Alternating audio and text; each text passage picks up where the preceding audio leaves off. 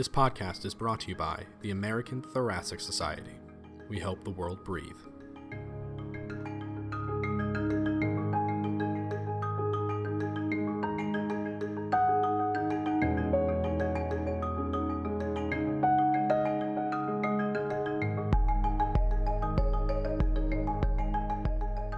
Hello, I'm Michael Lanspa. Thank you for joining us in our Out of the Blue podcast. Today we're going to discuss an article by Dr. Haley Gershengorn and colleagues entitled Association of Premorbid Blood Pressure with Vasopressor Infusion Duration in Patients with Shock.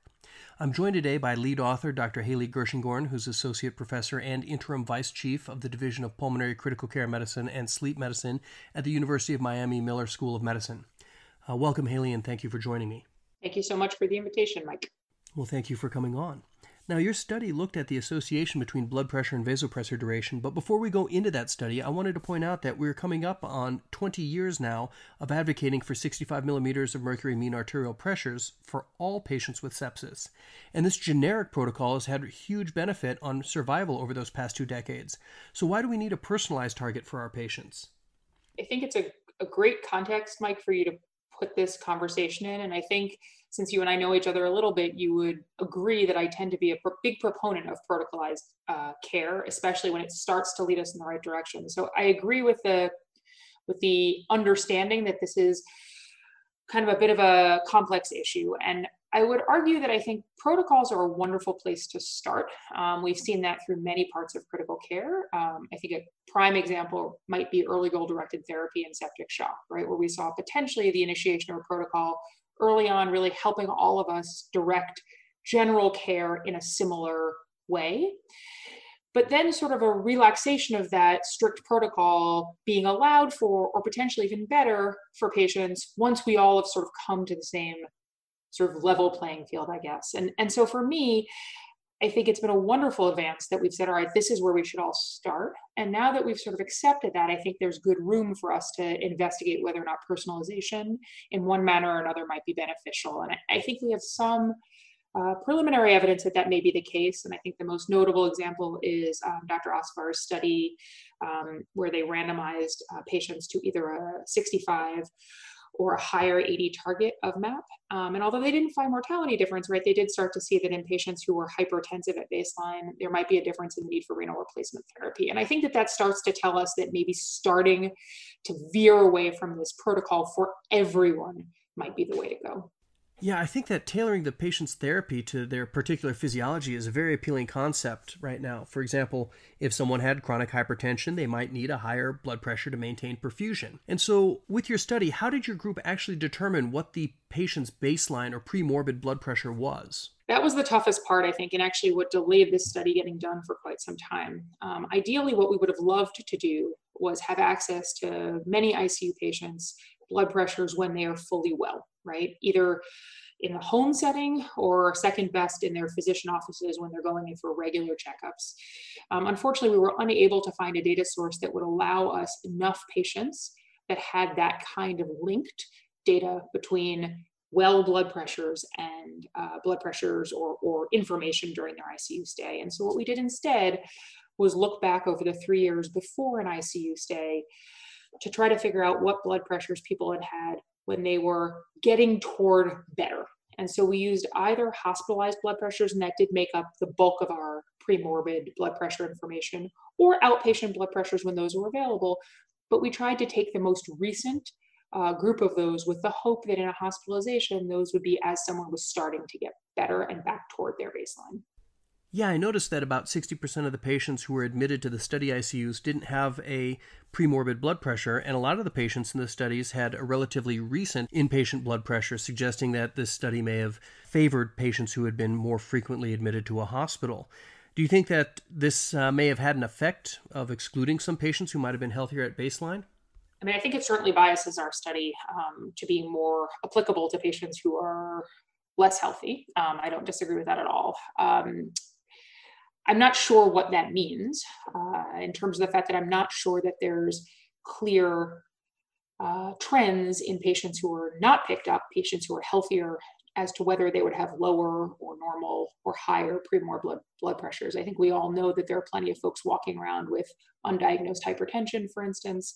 And there are also probably many healthy folks who at baseline have lower blood pressures. And so I agree it's a real limitation of our study, and I'm just not sure how it biases the results, although I'm sure it does. Well, let's move on to outcome. Your study's primary outcome was the duration of vasopressor use. How did you actually determine the duration? For example, if a patient was weaned off vasopressors for 24 hours and then restarted, how were they assigned? Yeah, so that was, I think, one of the real points of contention, both within our authorship group and then also in conversation, written conversations with the reviewers, was whether or not the choice that we made, which we made a priori, was a good one. And so what we decided was that we would look for the first vasopressor use experience that each patient had in each ICU stay, with an understanding that what was allowing them to be tapered off was what their, in most instances, most likely what their blood pressure was. And so if we could figure out what the first duration was, that would give us a sense of how blood pressure impacted vasopressor use in the same way that if we looked at the overall duration, it might. And what we chose to use was that if patients were off of vasopressors for 12 hours or more before they were restarted, that was considered the end of their first vasopressor use exposure. That 12 hours was fairly arbitrary. We discussed 6, we discussed 24. I think we knew we wanted it to be more than 1 or 2 hours. But I think that the decision for 12 is certainly something that people can question. Yeah, I think 12 hours seems to have pretty good face validity. That was our feeling. Now, you used a multivariable regression model to evaluate for the association between premorbid blood pressure and the vasopressor duration. What other covariates did you adjust for in your model? So I think in typical retrospective critical care studies, we combined things we thought were important with things we actually had access to, right? And so we used demographics. And so in this data set, that included age and gender. We had information about comorbidities, which we quantified as Elixhauser count for the number of comorbidities that patients had as denoted in their medical record by billing codes. We had access to Apache 2 score on ICU admission, so within the first 24 hours as a marker of severity of acute illness. And then we used mechanical ventilation at any point during their ICU stay as a marker also of severity of acute illness, recognizing that there's some challenge in that if the ICU stay is long and mechanical ventilation happens later in the stay, this may be a result of what has happened in the ICU stay rather than a result of initial illness. Right. And how did you handle patients who died while still on vasopressors? So I think in this case, we handled that reasonably well, although there was some discussion about whether or not we should look at it in other ways as well. We used what are called competing risks regression models.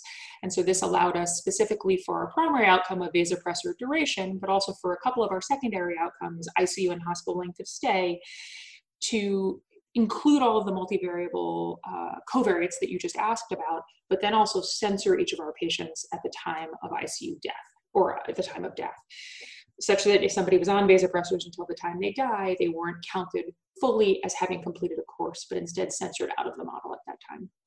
Okay, and then you also tested for other secondary outcomes as well, correct? That's right. So initially our plan had been to look at ICU and hospital length of stay, as I had mentioned, as well as ICU and hospital mortality.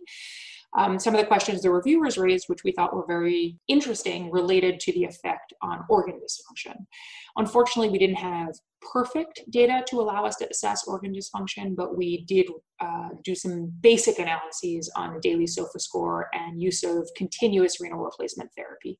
Those seem to me to be fairly reasonable surrogates for organ dysfunction. But let's move on to your results here. Now, how many patients in your study had premorbid low blood pressure and how many had high? So by our criteria, and again, to explain, the low blood pressure criteria we used were systolic blood pressure less than 100 with any diastolic blood pressure. 5% of our sample of 3,500 plus patients had low baseline blood pressure, and 13.5% had high baseline blood pressure, which we had defined as a systolic greater than or equal to 140 and or a diastolic greater than or equal to 90.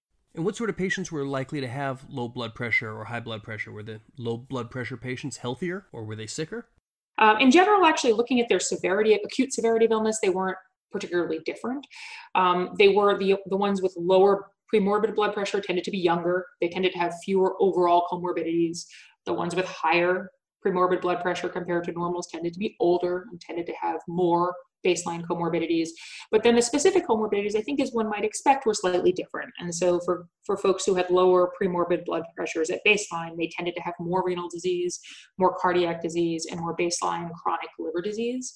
Whereas those who had baseline high premorbid blood pressures, they tended to have more diabetes and more diagnoses of hypertension, which isn't terribly surprising. Right. I think that association is what a lot of people would expect to find.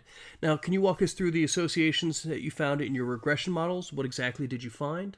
Sure. So for our primary outcome, we found that the duration of vasopressor use was higher or longer in patients with low premorbid blood pressure than it was in normal premorbid blood pressure patients. So particularly the average or the median, number of days until patients were off of vasopressors in the low group was 1.35, and in the normal premorbid blood pressure group, it was 1.04.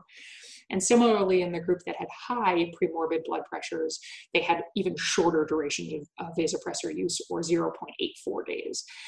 So sort of a dose-response relationship.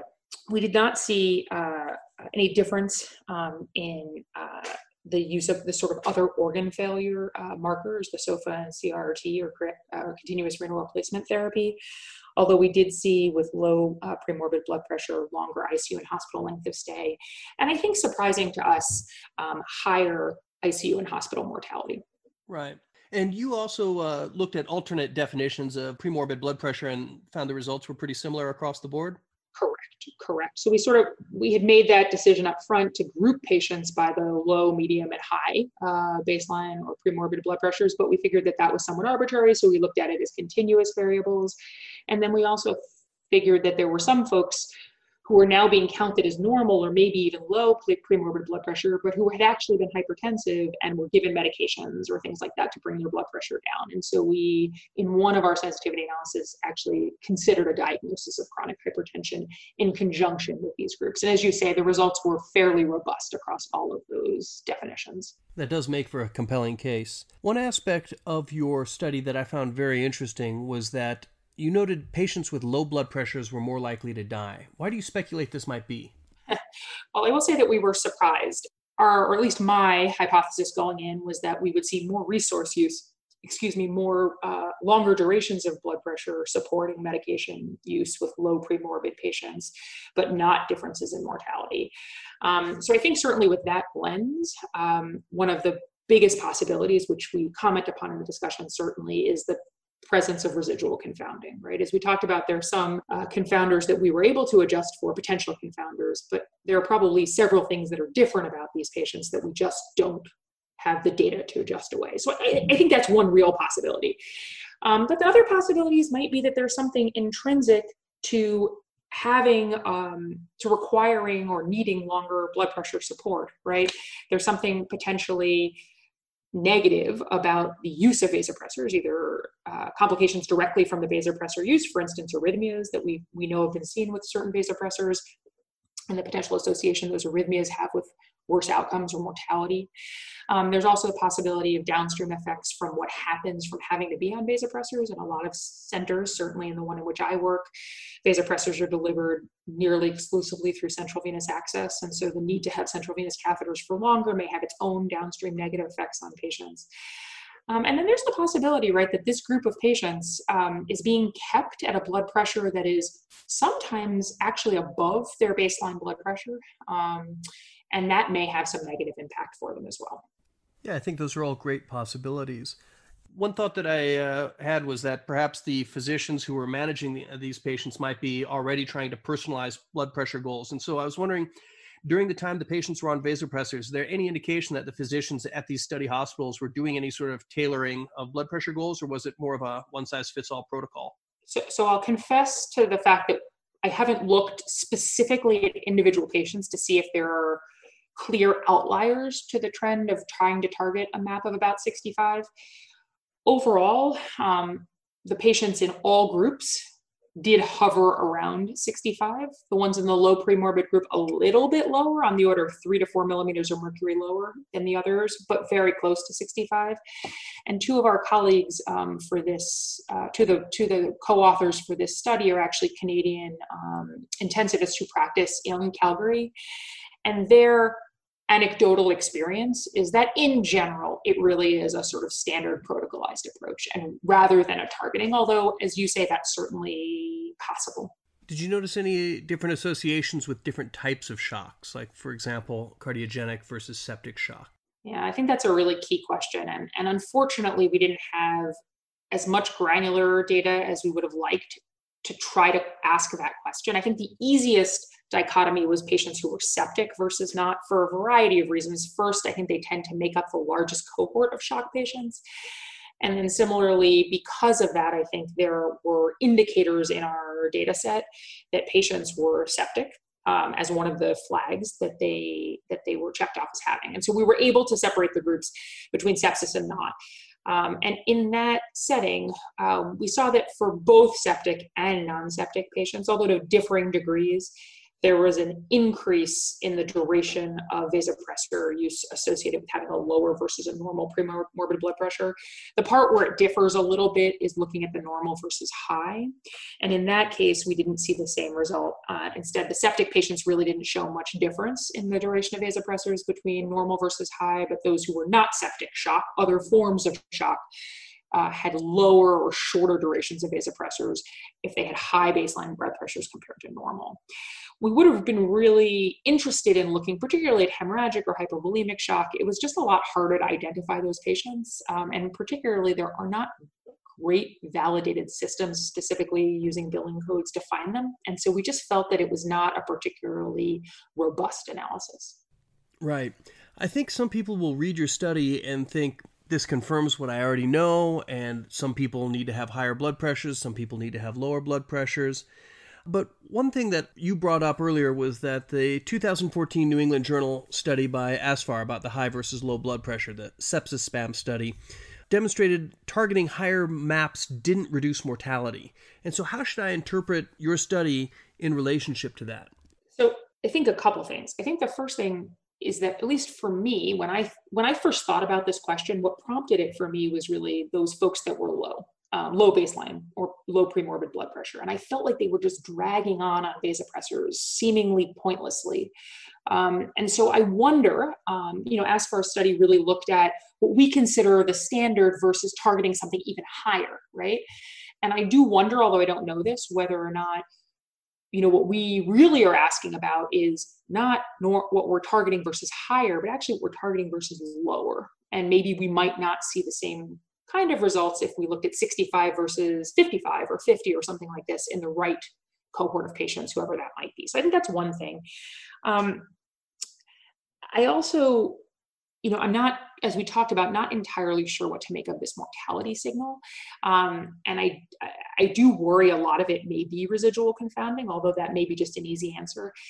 And again, what really prompted our interest in this was resource use. And as you know, that's one of my sort of general interests in critical care study at large, which is, are we doing things to patients that may have harms, but that are unnecessary and are using up resources that some other patient may need? And we really were, at least I was really surprised by the mortality signal. And so I wonder if the fact that we're looking at sort of two different things, right? His primary question, I think appropriately, was patient survival. And I think that we might be just asking a different question. That's an excellent point. You raised the question of whether targeting a lower blood pressure might be tolerable for people who have lower baseline blood pressure, which I think is extremely relevant in septic shock, where lower systemic vascular resistance occurs, and that would suggest that perfusion pressure, in theory, should drop. I find this study fascinating in that it suggests that we should consider personalizing blood pressure targets for the patients. But one question I wonder about is if blood pressure is the right target at all, especially since perfusion pressure can change with systemic vascular resistance. We talk about perfusion, cardiac output, tissue extraction, or other assessments of physiologic needs for vasopressor supports. What do you think the right target is? So I think I have this easy out, which is to say that I'm not really a physiologist. I'm not sure I'm the best person to answer it, but I think you, at least for me, have hit upon the key of it, which is blood pressure is easy, right? And I don't think it's right. And I think it's certainly not complete. But I worry that a lot of the other potentially more accurate markers of organ perfusion are just going to be very hard to implement on all patients at all times. And I think that blood pressure, maybe plus minus some sort of gross assessments of organ function, as simple as, is the patient awake and talking to me, as an assessment of neurologic function, is probably more practical and probably sufficient for the majority of people, right? It probably isn't perfect, but I think it's probably sufficient. I do think there are going to be those people on the margins, right? Whether they're defined by their baseline or premorbid blood pressure or by something entirely different, where we're going to have to do something smarter. But I do worry that if we try to implement something smarter that's more complex in everybody, it's just going to be infeasible. Perfect is the enemy of good. Despite my enthusiasm for some of these physiologic markers, I'll be the first to admit that many of them are not feasible to obtain in all patients. So when I interpret this study, I think, man, I would love to have an individualized target for my patient, but it seems so challenging to do this in a replicable way or to try to study this prospectively using a trial. If you could, how might you design a future trial to test a tailored approach for vasopressors? So again, I have the easy out of saying I'm not a trialist as well as being not a physiologist, but I've thought a bit about this. And I think with the context of what I said before in response to your prior questions, I think it's still, at least as a first pass, needs to look at blood pressure. And I don't mean alone, but as the first thing. And so I wonder if the right approach or an approach might be to target something standard, 65 perhaps, but maybe not, for the first 24 or 48 hours, whatever it might be, especially in the situation where we might have a harder time assessing true impact on organ function, particularly in regards to neurologic function, because our patients may be sedated, in regards to kidney function, because we may have wild swings in volume status and other acute insults to the kidney that would make it harder to sort of disentangle the blood pressure impact. And I wonder if we could use that time to that first 24 or 48 hours to try to ascertain information about a patient's baseline blood pressure. And then maybe the randomization is at hour 24 or 48 to randomize them to different targets based on their baseline. And I guess the sort of numbers person in me likes the idea of saying something to the effect of the randomization is to 100% of your baseline, to 70% of your baseline, which kind of is what MAP of 65 is for a person whose blood pressure is 120 over 80, to something else. And I don't know if physiologically, I don't know if it's the same to say that 70% of a MAP for somebody who runs a MAP at 93 is the same as 70% of a MAP for somebody who runs a MAP at 50 at baseline. But I feel like that might be a way to use the baseline information to allow us to sort of tailor therapy. It's not saying that everybody's really different. It's just saying instead of taking an absolute number, let's take an absolute percent of your number. I think that's a fascinating point that you bring up about looking at sepsis resuscitation 24 hours in. I think so much of our research has been focused on the first 6 hours of management, part of that due to early goal-directed therapy and its legacy, and part of it due to the logistical constraints of trying to conduct research in critically ill patients. But so much of our management is well past the first 6 hours and goes on 24, 48 hours or longer. So I really like this idea about looking at sepsis resuscitation goals well into the resuscitation efforts rather than only focusing our research on the first 6 hours. And I think, thank you. I think in the way that our studies, suggest, if it's hypothesis generating for this, it's that the duration is what we're seeing is different. And I'm not sure we're going to take away the first 24 or 40 hours for somebody who's planning to be on vasopressors for a long period of time. Nor are we going to change drastically the duration for somebody who's going to be on it for 12 hours of time. But I think that first 24 to 40 hours, giving us a chance to sort of think through how we should do it better going forward, may really help those longer use patients. Well said. I think we do need more research in that area of subacute to long-term resuscitation. Well, this concludes our Out of the Blue podcast. I hope listeners reconsider the goal of universal blood pressure targets and think about individualized targets based on physiologic needs, and I hope we see more investigation into this area. I'd like to thank my guest, Dr. Gershengorn. This has been a great discussion on one of my favorite topics with one of my favorite intensivists. Thank you so much, Haley. Very welcome. Thank you again for the invitation, Mike. It's been fun. This is Michael Landsma for the American Journal of Respiratory and Critical Care Medicine.